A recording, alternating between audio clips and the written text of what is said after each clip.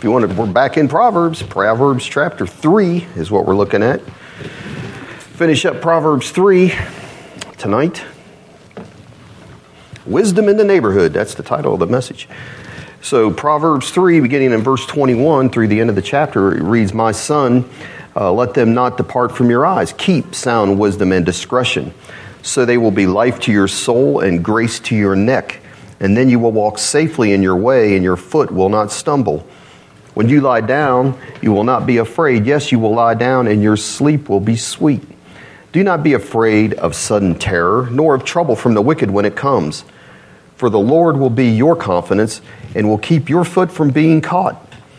Do not withhold good from those to whom it is due, when it is in the power of your hand to do so. Do not say to your neighbor, 'Go and come back, and tomorrow I will give it to you,' when you have it with you.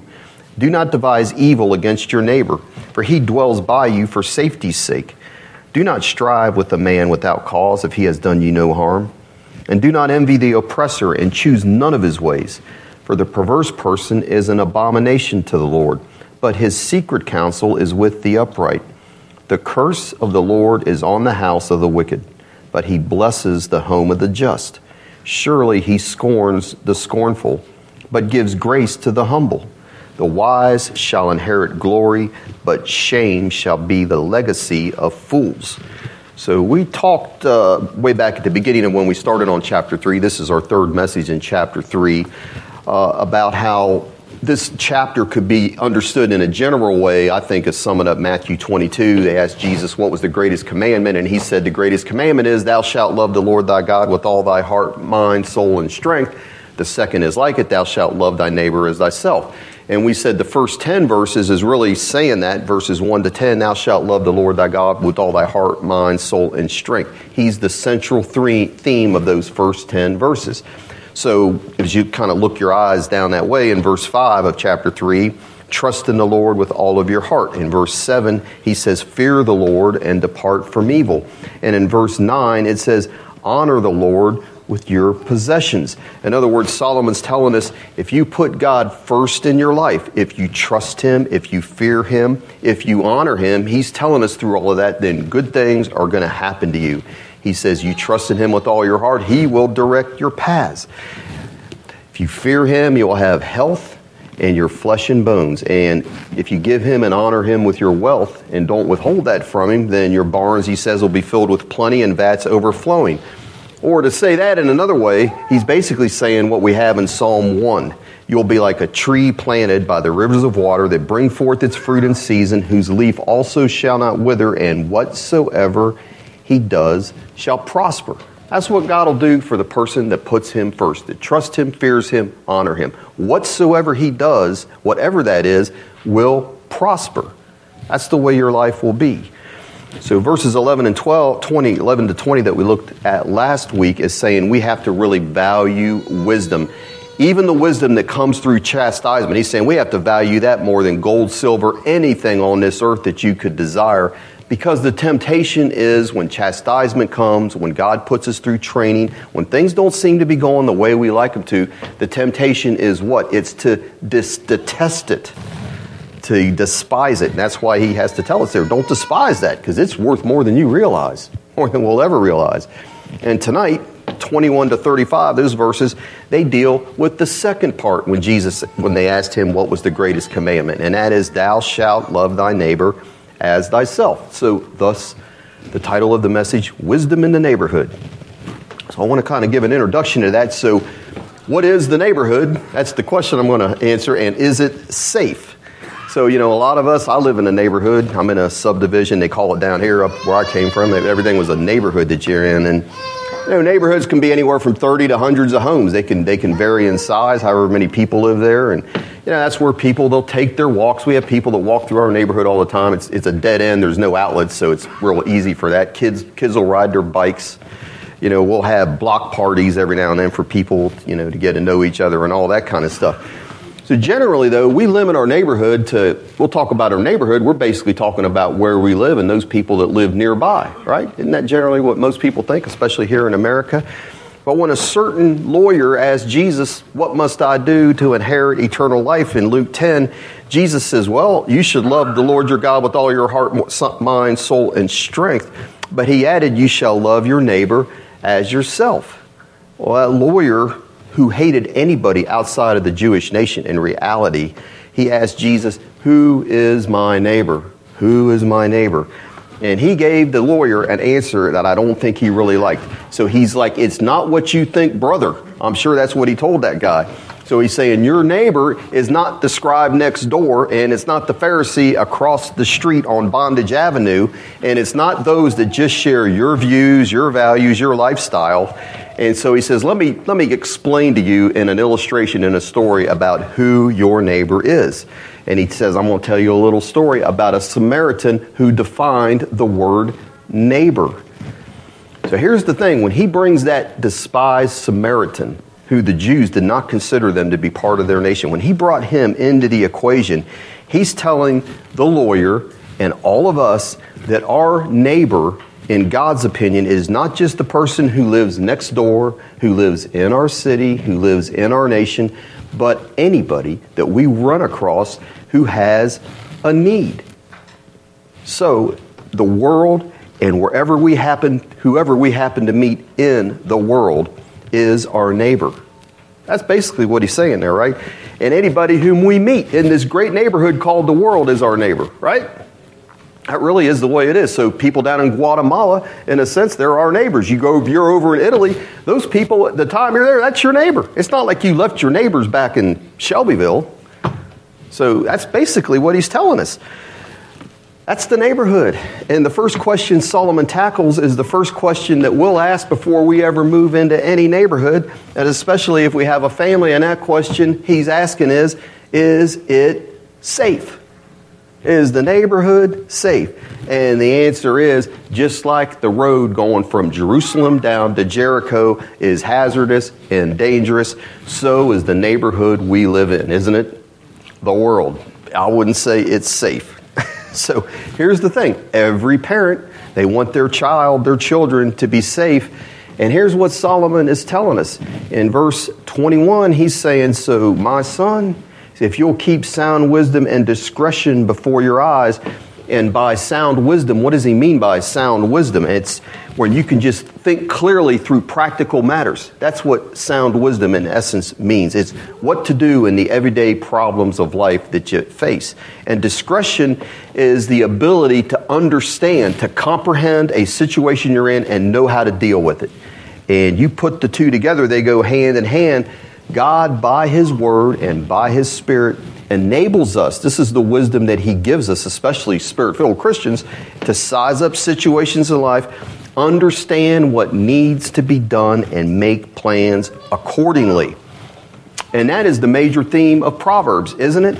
Proverbs, learning how to live wisely by reading, by thinking, by meditating on what God says through Solomon. You have to read it. You have to think about it. It's more than just reading it. Thinking about how this applies. Maybe you had something come up and you're thinking, I had a situation today, I wasn't exactly sure how to deal with it. Well, you go to Proverbs then, or wherever, and find out, what does the Bible say? And that's how you learn. Because then the next time you won't forget it, because it'll mean something to you. Amen? That's kind of the way things work. You put it into practice. Now he's saying if we do that, the promise is safety. Look at verse 23. He's saying, let them not depart from your eyes. Keep sound wisdom and discretion, so there'll be life to your soul, grace to your neck. In verse 23, he says, then you do that. Keep wisdom in front of you. Don't forget it. He says, then you will walk safely in your way, and your foot will not stumble. And he goes on to say, not only will you be safe, but you'll be free from fear, from anxiety, and from trouble. And he's not saying that because you're just going to have all this worldly common sense. There's a lot of people that they can get through life pretty good because they got a lot of worldly common sense, right? Or it's not because, hey, I've learned through experience by myself how to navigate myself through this world. Well, you're not going to get that without the Bible. Not really. Because what does it say in verse 26? Here is why we're able to get through safely and our foot not stumble. Look what it says. For who the Lord. He's the one. He will be your confidence. And he's the one, he says, who will keep your foot from being caught. That takes us out of the equation there, doesn't it? As far as it originates from us. That's the promise. The Lord will keep your foot from being caught, taken, or snared. Or as in verse 23, it says that. Look what it says. When you walk safely in your way, your foot will not stumble. So here's what he's telling us. We're walking through this path of the world. Through our little path we have, and there are landmines placed everywhere. And he's saying God will protect you from the landmines that are there. So landmines in war started clear back in the Civil War. They started using landmines back then. And what they'll do is they'll put these landmines. They've got some pretty ingenious ones if you ever look it up. Pretty deadly too, to where somebody's just walking along and another soldier's walking along a path. They trip those landmines and it's sudden terror. Bam! And you got a limb blown off or you may be dead. They got some of them that are delayed that you trip it because you went and it has a delay on it. It'll go up into the air and then just shots just thrown out as much as 200 yards. And that's going to affect a lot of people. Over in Vietnam, because of that war they had over there, those people planted hundreds, if not thousands, maybe more than that, landmines, but there's hundreds, if not thousands, that are left there, that every year, there's millions all over this earth from all these wars that are still there waiting to go off. That every year, people walking along trails trip these landmines and they get maimed or killed. Happens all the time. There's a group called Clear Paths International that works over in Vietnam and other places on trying to clear these paths of these landmines so these innocent people aren't killed from a war that ended a whole long time ago. And it's dangerous work. So what God is promising us here is that if we will keep his wisdom before our eyes and in our hearts, he will personally be our minesweeper. Go ahead of us. You know, that's what they would do. And you watch these old war movies, they'd have two guys that were taking their knives and just slowly going along, poking them in the ground, trying to find those landmines. And they got everybody else filing right behind them. And they got to keep in that narrow path because they get off of it. Next thing you know, bam, somebody's blown up. And that's the way it is. But God's saying, you keep wisdom and I will be your personal minesweeper. I'll go ahead of you and make sure your foot doesn't stumble. You don't come across sudden terror. Suddenly you're blown up, so to speak. Like those people with landmines. He'll keep us safe. And keep us safe, it also says, from the trouble of the wicked. And so in verse 26 there, it says, for the Lord, he will be your confidence. And some translations, and that's a fine translation, the Lord will be your confidence, but it could also be translated, the Lord will be with your side, at your side, with your side, at your side, with you. So what's that telling us here is wisdom that we're getting from the Lord. It's not some impersonal thing, is it? I mean, it's literally God walking with us. It's the Lord Jesus Christ in us. It says in 1 Corinthians 1:30 that he is our wisdom in him. And when he's in us, we have his wisdom. He's in there guiding us, walking with us. So it's not impersonal. He will be at your side. That's what it's telling us here. And that's what's going to protect us through life's way. Paul in 2 Timothy 4 said this. He said, at my first defense, no one stood with me, but all forsook me. But he said, the Lord stood with me and strengthened me so that the message might be preached fully through me and that all the Gentiles might hear. And also, he says, I was delivered out of the mouth of the lion. And God gave him wisdom not only how to preach, but somehow he had the wisdom to be delivered out of the mouth of the lion. So he's saying everybody else, here he is walking down life's path. He says, everybody else has forsaken me. There was no visible help with Paul. All men forsook me. But he said, I had it in an invisible helper, so to speak. He says, the Lord was with me. And that's what we have here in Proverbs. The Lord will be your confidence, and he'll keep your foot from being snared. And that's what he did for Paul. It looked like the lion was going to devour him. He said, he delivered me from the lion.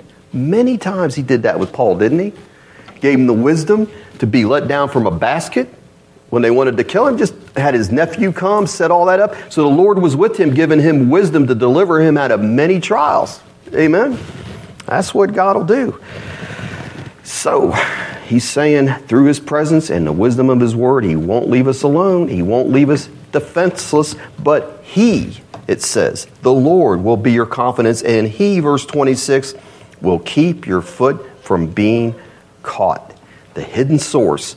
So here's the thing. Noah and Lot, they lived in very dangerous times, didn't they? And yet, he was with them and gave them both the wisdom to be delivered out of that along with their families. Amen? He gave Noah the wisdom to build that ark. I mean, I'd hate to try to start square one with that one. I wouldn't want to get my first tree down, let alone build that ark. But God, because of his obedience, gave him the wisdom to deliver him and his family. Amen? That's what he'll do for us. So here we are. We're in this neighborhood, the world, and it's a dangerous place. God says he'll protect us through it. How do we deal with others? And that's what we have to decide. So do we want God, we see at the end of this chapter, do we want him to bless our home or do we want him to curse it? Do we want his grace to be with us or his scorn, his glory or his shame?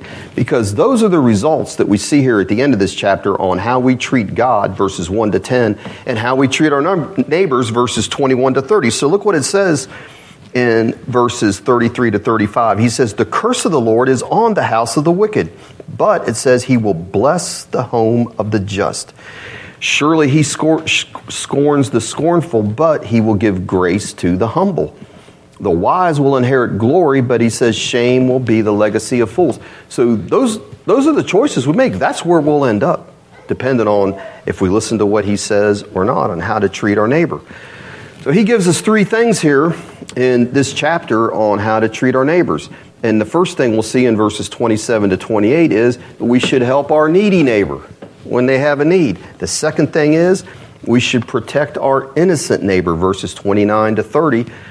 And the last thing he tells us, the third thing is that we should avoid our violent neighbor, verses 31 to 32. So we'll look first at helping our needy neighbor, and it's in 27 and 28. Look what it says. It says, do not withhold good from those to whom it is due, when it is in the power of your hand to do so.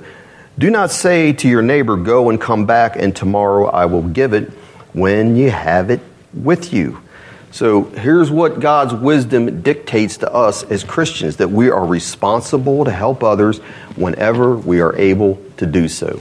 So here's the thing. If you don't have the means to help somebody out, guess what? He doesn't hold you responsible for that, does he? I mean, if you don't have it, you don't have it. There might be other things you can do, but as far as giving them money or helping them out some other way, we can't give what we don't have. But what Solomon is telling us here is that if there is a legitimate need and you have the means to meet it, he's saying you're not only responsible to meet it, but that the person who has the need has a moral claim on your help. They have a moral claim on your help. Look what it says in verse 27. He says, do not withhold good from those, what does it say at the end of that? To whom it is due. It's owed them. And why does he say it's due them? Because there's one debt that we have to others that we will never pay off. And do you know what that is? So we should pay off all of our debts, shouldn't we? There is one debt we'll never get paid off. So put something there and turn back to Romans 13. And the mystery will be solved. Romans 13. Okie doke. Romans 13, beginning in verse 7, and it says this, render therefore to all their due, taxes to whom taxes are due, customs to whom customs, fear to whom fear, honor to whom honor. He's saying you need to do all that. If somebody's not paying their taxes, they're not paying their bills, that's not right. He's saying we need to pay what's due. Amen? But look what he says in verse 8. Owe no man anything. Won't be in debt to anything, but there's one debt we can't pay. And what's that? Except to love one another.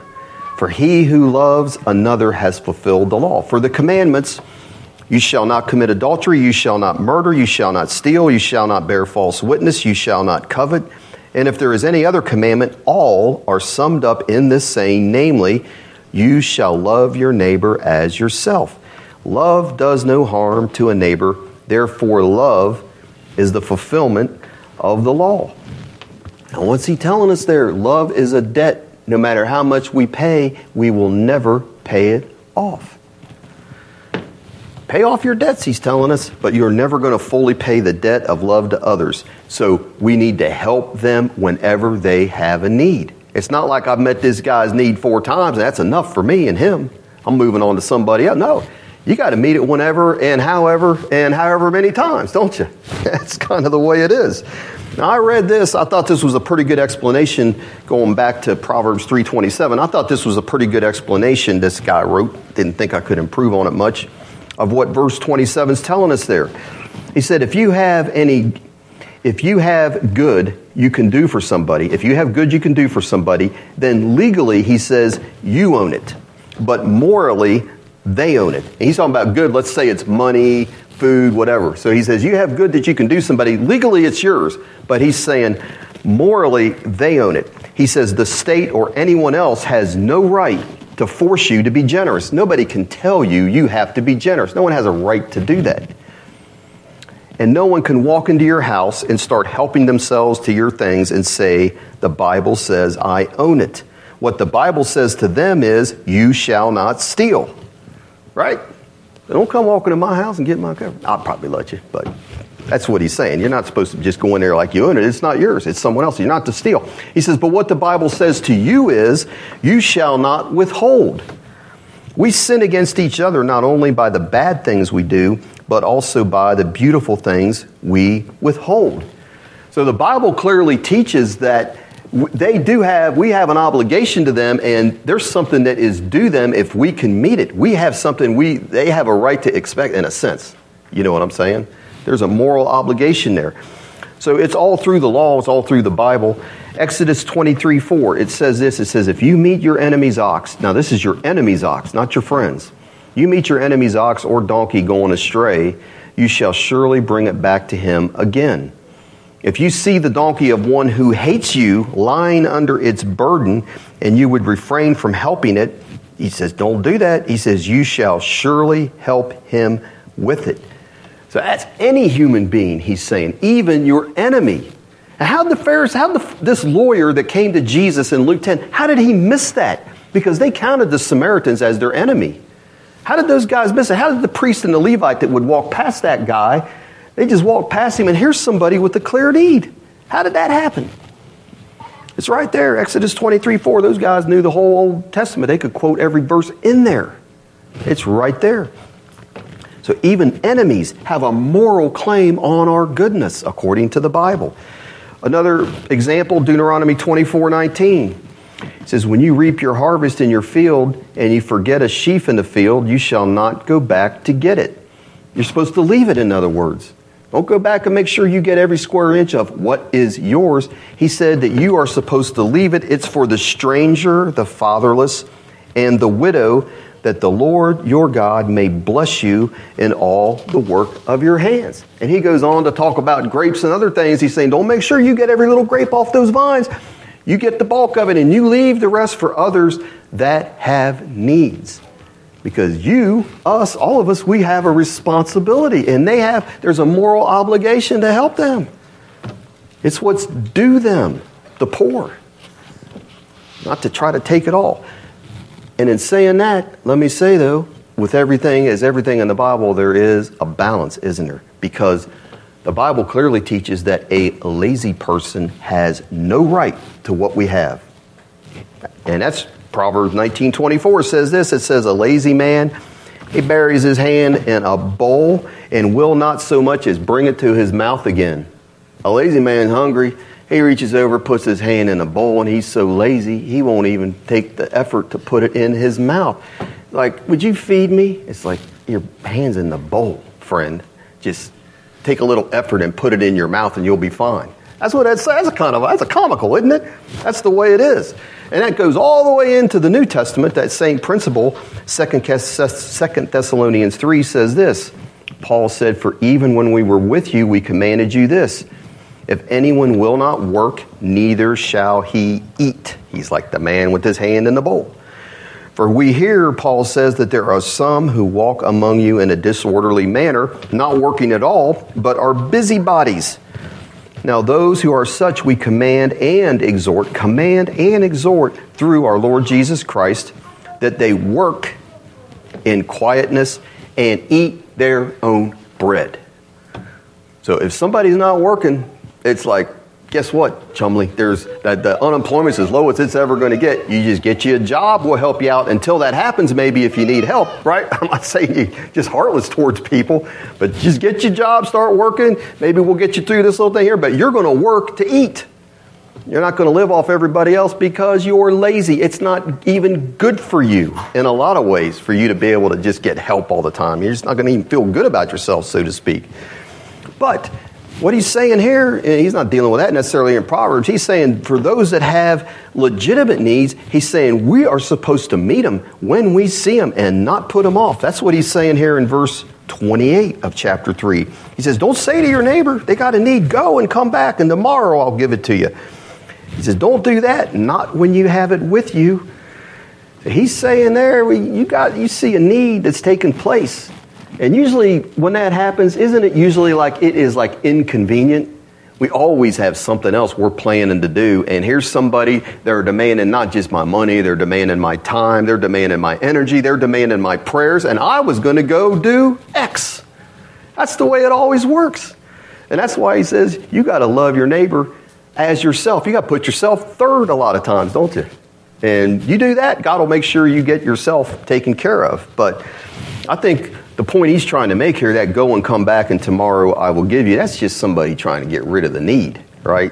Go and come back tomorrow, I'll give it. It's like a sign I just recently saw.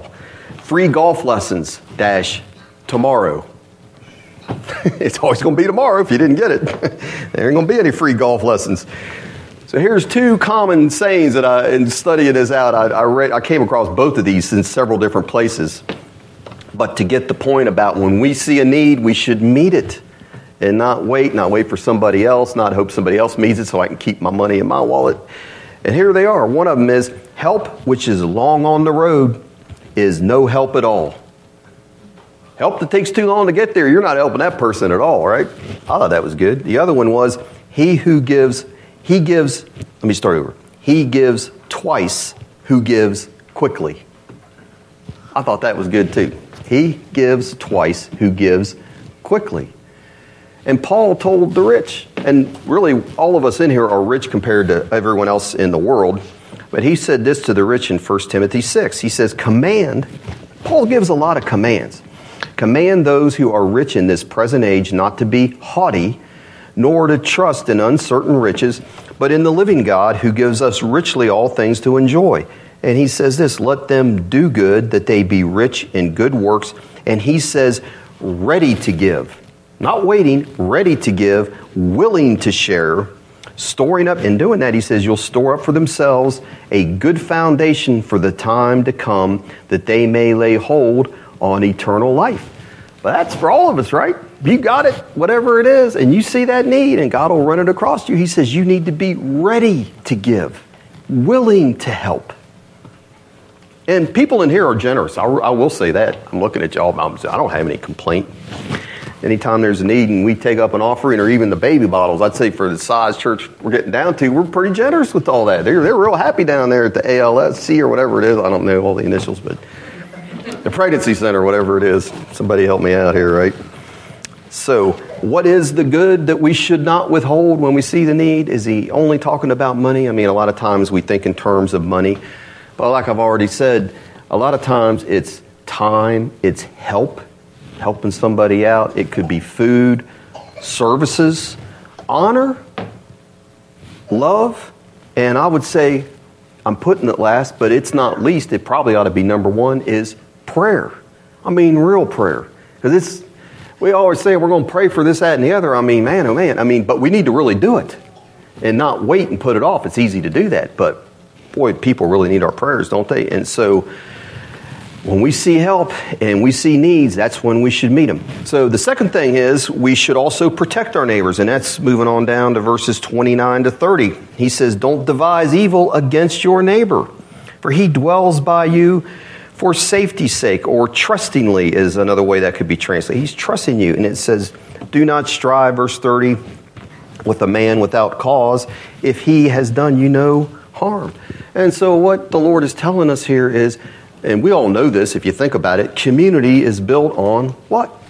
It's built on trust, isn't it? I mean, that is the glue that holds everything together. So whether it's a marriage, a family, a nation, or a church, when you start losing trust in each other, it's all going to dissolve. That's when all relationships are built on trust, aren't they? I mean, we all know that if you think about it. That's what happens. Husband and wives can't trust each other or whoever, and friends or whatever, and then next thing you know, the relationship's gone, isn't it? Unless they do something about it. And that's why God, our relationship with Him, is really built on what? Trust. Because that's what Adam and Eve lost in the garden, didn't they? They lost it. The devil talked them out of trusting Him. They're saying, well, he's saying, no, you can't trust Him. He's telling you, he's lying to you. And they believed Him. And they quit trusting Him. But that's why He tells us here in verse 5, trust in the Lord with all of your heart. And we're exhorted to do that all through the Bible, Old and New Testament. And everybody here, at some point or another in your life, you know the pain where you trust somebody and you tell them, man, I'm trusting you, whatever, that you're not going to do me wrong. And then they do, and they turn on you for no reason. And Solomon's saying, don't you do that. That's what he's warning. Let's read it again. That's what he's saying here in verses 29 to 30. Don't devise evil against your neighbor, for he dwells by you. He's dwelling you for safety's sake. So don't do him wrong. Don't strive with the man, with somebody without reason, with no cause. He says, if he's done you no harm, there's no reason for that. So we're saying this is how we need to deal with our neighbors in the neighborhood. That's everybody here and everybody in the world, right? We got to defend. We shouldn't cause trouble with them. We should defend our innocent neighbors, family members, or brothers and sisters. And that's another thing that happens a lot of times. You'll know somebody's bad-mouthing somebody. That's really not the case. And that's the time. It's the time to stand up for them, isn't it? Hey, wait a minute. I know this person. I don't think what you're saying, that doesn't sound right to me. I'm not just going to accept that. You know what I mean? Sometimes we've got to kind of stick up for each other, family members, brothers and sisters at church, or just whoever. It could be a literal neighbor next door. So, and here we all can say we've been guilty of this. You don't want to be looking to criticize people for no reason or find fault with them, or worst of all, take advantage of them for no reason, is what he's saying here. The textbook case of this happening in the Bible, the best illustration of someone taking advantage of somebody that literally dwelt by them in security, is with old brother Ahab and Jezebel. They take over Naboth's vineyard. He had done them no harm. All he's wanting to do is I want to keep my little small portion of my inheritance that was given by the Lord to my fathers and to me. And his only crime was this. He's saying, don't mess with somebody your neighbor has done you no harm. Take advantage of him. What was his crime? What was Naboth's crime? He just happened to have his little vineyard was right next to Naboth's or Ahab's palace. That's all he was guilty of. Those two come up with a scheme. Well, let's look at it. All right, we got nothing else to do tonight, and I'm going to be done early. So let's turn to 2 Kings. It's an interesting story. The little kids might like this better. I don't know. 2 Kings 21. See if you can find it in your adventure Bible, John. 2 Kings 21. Or actually, I said 2 Kings. I think it's 1 Kings. You know, I changed that and I had it written down right the first time. 1 Kings 21, I'm sorry. Yes. Okay, so 1 Kings 21, 1 Kings 21, beginning in verse 1, it says, And it came to pass after these things that Naboth the Jezreelite had a vineyard which was in Jezreel, next to the palace of Ahab, king of Samaria. So Ahab spoke to Naboth, saying, Give me your vineyard, that I may have it for a vegetable garden, because it is near, next to my house. And for it I will give you a vineyard better than it, or if it seems good to you, I'll give you its worth in money. But Naboth said to Ahab, The Lord forbid that I should give the inheritance of my fathers to you. So Ahab went into his house sullen and displeased because of the word which Naboth the Jezreelite had spoken to him, for he had said, I will not give you the inheritance of my fathers. And he lay down on his bed and turned away his face and would eat no food. But Jezebel, love her, his wife, she came to him and said to him, Why is your spirit so sullen that you eat no food? And he said to her, Well, I spoke to Naboth the Jezreelite and said to him, Give me your vineyard for money, or else, if it pleases you, I will give you another vineyard for it. And he answered, I will not give you my vineyard.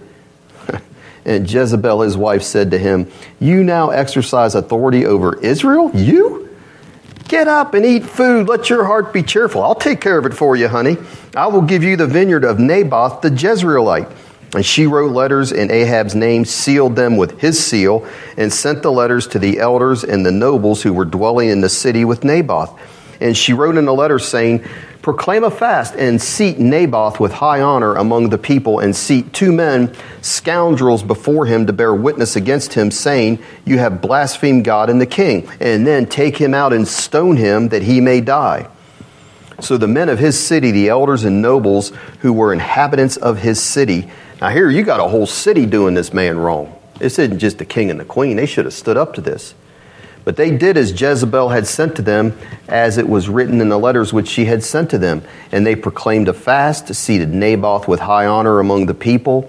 And 2 men, scoundrels, came in and sat before him. And the scoundrels witnessed against him, against Naboth, in the presence of the people, saying, "Naboth has blasphemed God and the king." And then they took him outside the city and stoned him with stones so that he died. And then they sent to Jezebel, saying, "Naboth has been stoned and is dead." And it came to pass, when Jezebel heard that Naboth had been stoned and was dead, that Jezebel said to Ahab, "Arise, take possession of the vineyard of Naboth the Jezreelite, which he refused to give you for money, for Naboth is not alive, but dead." And so it was, when Ahab heard that Naboth was dead, that Ahab got up, went down to take possession of the vineyard of Naboth the Jezreelite. I wonder how much they really enjoyed that vineyard. I hope they really enjoyed it, because that was like the last enjoyment they had once it was all over, because neither one of those two died a very good death, especially Jezebel. So we need to listen to the wisdom of Solomon. So we go back over to Proverbs 3. And here's the thing, what he's telling us there is a neighbor or a brother and sister or whoever should be able to trust in his other neighbors, that they won't do him wrong. And Naboth couldn't, could he? Oh, no way. They did him wrong big time. And so bringing it down to us, we aren't going around killing people and taking their vineyards. We aren't doing that on that scale, right? But how many times do we say things about others that puts them down? So it either elevates us, or we say something at their expense, get a good laugh at their expense, or whatever, right? Or, we'll hear a report about somebody that's obviously shaky testimony, makes them look bad, or it's gossip, or you do it yourself. And here, a trusted friend has just betrayed them. I mean, that kind of stuff has happened all along the way, through the time, different times and different places, right? Or you misinterpret a situation. You think because somebody's got a look on their face, they got an issue with you, and then you start thinking all these things, because the devil will be right in there telling you all these things about what they've been saying about you, what they've been doing about you. And really all it was they had mama's dinner and it wasn't too good. And when they walked by, it was just a bad thing of indigestion. And that's the way it works. He's saying we got to be careful, don't we, about what we think, what we do, what we say about our neighbor. It says, when they've done you no harm. Right? And when they have, there's even a way of dealing with that, isn't it? You go and talk to them. That's what the Bible says. So love doesn't violate trust or devise evil against its neighbors. Doesn't repay trust with treachery. And like I say, that goes all the way back in Genesis. That's what Cain did to Abel. So the third thing we see here is in verses 31 to 32. And that is, we should avoid the violent man. Verse 31, don't envy the oppressor and choose none of his ways, for the perverse person is an abomination to the Lord, but it says his secret counsel is with the upright. And so in the New King James, it has the word, and I think King James they both use the word oppressor. And he's saying we're not to envy that person that's the oppressor, or wish we were like that man or woman, because really all they are, the oppressor, it's the bullies that take advantage of people that get in their way. And actually that word, it's interesting. It says, do not envy the oppressor. The Hebrew word there is Hamas. Does that sound familiar? Because that's where the word comes from. And that's the same word that's used for modern terrorist, Hamas. Because really that could be translated violent men or oppressors. Either one's fine. Hamas means, you look in those Hebrew dictionaries, it's a person who in cold blood infringes on the rights of others. in cold blood infringes on the rights of others. And really, what that's a picture of, and this will help you, is the mafia, the Godfather. You know, you don't pay me, I'm going to extort this money from you, and you don't pay me, I will break every finger, toe, I'll break every bone in your body slowly. And that's what that kind of person is. It's a person who's going to get what he wants, and he really has no regard or little regard for the person who gets hurt. And here's the thing. Here's where he says don't envy that person, because at times it seems like it works pretty well. You know, and so those people prosper, and he's saying, I don't want you to envy them, and I don't want you in any way. Look what it says there. He says, don't envy the oppressor, verse 31, and it says choose. That means to make a decision. Choose none of his ways. None of his ways. And he gives the reasons there for that in verse 32. He says the person is perverse. And that means twisted. They'll get ahead. They'll do what they have to do to get ahead by deceiving, by humiliating, by defrauding another person. So here's the point why this is in this section. They don't care. This type of person, an oppressor, a violent man, they don't care about their neighbors. All they care about is what they can get out of them. That's what an oppressor does. So we have the same thing said in Proverbs 24:1. Don't be envious of evil men, nor desire to be with them, for their heart devises violence, and their lips talk of troublemaking. And so what kind of violence or oppression are we talking about? Well, obviously, it would include physical violence, wouldn't it? It would include that. Also, social injustice or harsh treatment of other people, words that are injurious, words that would injure somebody, hatred, or even just general rudeness would actually be included in there. So everything from physically abusing another person to the point of murder, the state taking property from people, that can be an oppression, not treating them right. People running businesses that take advantage of poor, needy workers, or just speaking harsh words, words that really cut or hurt, or just being rude to people with no consideration for who they are, just treating them like they're nothing. So, you know, that's that person. Like I said, we're not generally out here killing anybody or doing violence in that way, but it manifests itself in a lot of ways. So it's like you're the one that just cuts in line, whether it's in traffic or some other line, just because you can, and you can get away with it, and you don't really care about all the people that are behind you. Or it's the old common thing of you're just the one that grabs the biggest piece of chicken because you can.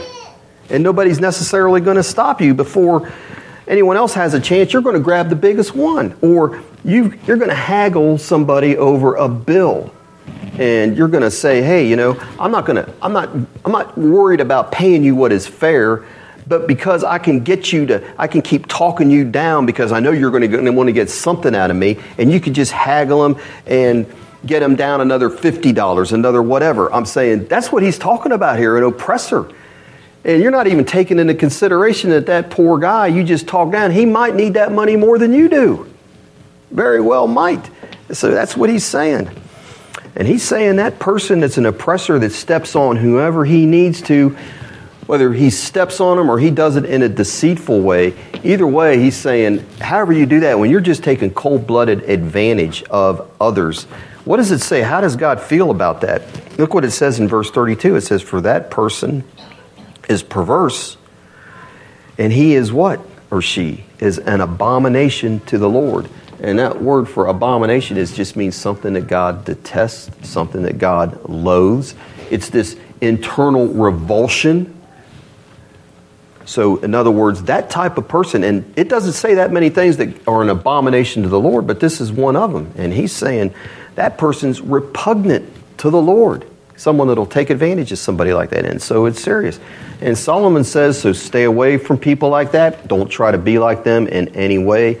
And really, bringing it down to the New Testament, that's really the principle that Paul is bringing out when he talks about to the Corinthians in 1 Corinthians 6. So if you would turn there, 1 Corinthians 6.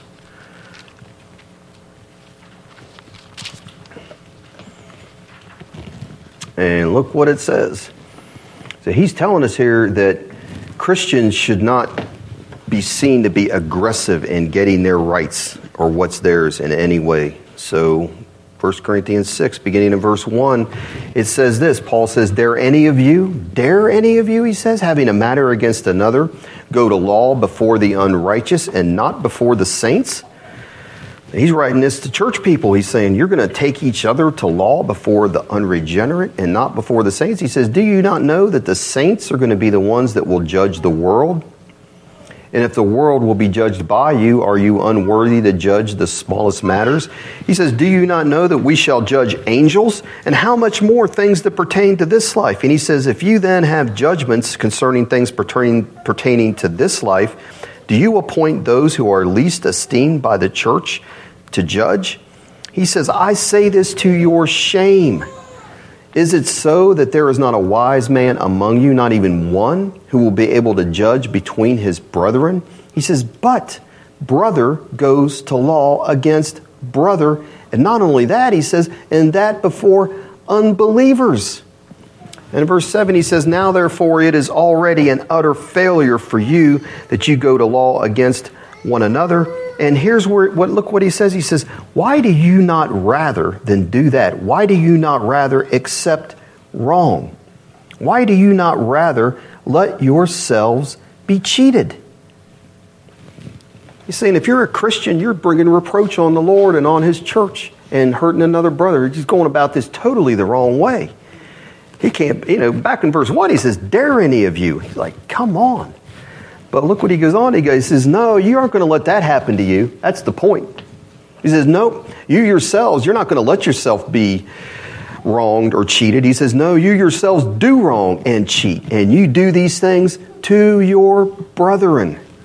And then he goes on to say, don't be deceived. Don't you know that's unrighteous? And the unrighteous will not inherit the kingdom of God. And he goes on to give that list. That's pretty clear, isn't it? Man, I'm saying I know of cases that happened a while back. And here we got brother taking brother to court. I mean, it's like, do you even read your Bible? We've been taught that. You're going to take another brother to court? I'm like, come on. That should never happen. So back to Proverbs 3. I think that's what he's talking about here when he's saying, do not envy the oppressor. Don't be the oppressor and choose none of his ways. Don't any of us, hey, we should never be that way. We're not going to oppress somebody, try to get what's ours. That's kind of the principle, isn't it?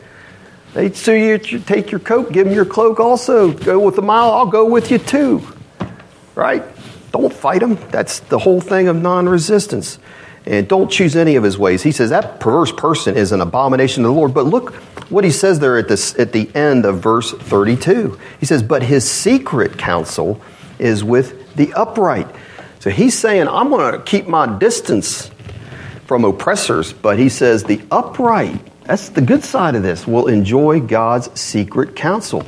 And that Hebrew word secret counsel is sod. That's how you pronounce it, like what you grow grass with, sod. And it means this. It means the intimate circle. You're in the intimate circle that people have with their friends. That's what that's talking about, that secret counsel. Confidential discussions that happen amongst friends. So God says if you're upright, if you're somebody that's oppressing and you just got to get all you can, he's saying that's an abomination. I'm going to keep my distance from you. But if you're this person that's not that way and you're just and upright in your dealings, saying not only am I not going to keep my distance, I'm going to bring you in to my intimate counsel. That's what that's saying there. He's not keeping the upright in the dark. If you're upright, you don't got to worry that you're going to be in the dark. So when he was going to destroy Sodom, here's what the Lord said. He said, shall I hide from Abraham that what I am doing? And he went on to explain to Abraham. He didn't just judge Sodom with no explanation. He told Abraham, this is exactly why I'm going to do what I'm going to do to Sodom. And Abraham's thinking, wait a minute, my nephew Lot lives there and I don't know who all else. And that's when he goes through, would you spare if there's 50, if there's 45, 40, 30, 20, 10? He stopped at 10. And the Lord says, I'll tell you, I give you my word. You find 10 righteous people there, I'll spare that city. And there wasn't 10 in that city. But he did spare the righteous that were there, didn't he? Got him out of there. He would have spared Lot's wife, but that's another message, isn't it? She looked back. So here we have the final three verses, and they contrast you make these choices. You go through everything up to there and you decide. We're deciding in a sense, aren't we? And he says, I'm going to show you the end of the wicked. Here's the end of the just. Here's the end of the scorner. But here's the end of the humble. Here's the end of the wise. But here's the end of fools. And he's given us a clear picture through all this. The safety and the blessings for the wise, but the cursing and the trouble for the fools and the wicked. I mean, he makes it clear. So look, we'll read it again, verses 33 to 35, those last three verses. The curse of the Lord is on the house of the wicked. We don't want that. But that's what it says. But he blesses the home of the just. Surely he scorns the scornful. That's the proud. He resists the proud, but does what? He gives grace to the humble. And the wise, the ones that are listening to what Solomon's been saying, and they're going to follow him and what he says, the wise, they'll inherit something, glory, but shame is the only thing that is the legacy of fools. That's all they're going to inherit is shame. But the wise inherit glory. And so what we have going on continually through this is the Father, Lady Wisdom, and the Lord are pleading with us as children to please choose the path of wisdom and be persuaded. All of these benefits, we read a lot of benefits here in chapter 3. If we'll follow him and follow his ways and follow the wisdom that he's given us, there are a lot of benefits set before us. And he's saying, but you can't let these words, you can't just take them for granted. It's like we said Sunday. You can't just take them for granted. He's continually telling his son to keep them before his eyes, to bind them around his neck, not to forget, and on and on and on, right? I mean, we got to cherish the word that he's given us. That's what was right in the middle of this chapter. We have got to see that it is, and God help us to see it, it is more precious than gold, silver. Here he says anything that you could desire. That's how much his wisdom and his word should mean to us. The key is right there. We said it earlier in verse 5. This is how we can walk in wisdom in the neighborhood, and that is, we'll end on this, to trust in the Lord with all of our hearts and to lean not on our own understanding in all of our ways. If we'll acknowledge him, then he will give us clear paths with no landmines to walk in. Amen? That's what he promises us. Amen. All righty, let's pray. And Father, we just thank you, Lord, once again, for the practicality of your word and how to live with our neighbors and what our attitudes should be, what our actions should be towards them. And I just ask that you'll speak this to all of our hearts and allow us, Lord, to not just be hearers of the word, but to be doers, Lord. And that all of us in here, we have many needs that we hear about, that we not put them off on someone else, but that we are willing to meet those needs in any way we can. And just ask you to give us all hearts for that, Lord, because you say in your word in Matthew 24, Father, you say that you will judge us all based on how we treated those with needs, because that is how we treated you. And so I just thank you that you'll show us that and give us hearts to do that. In Jesus' name, amen.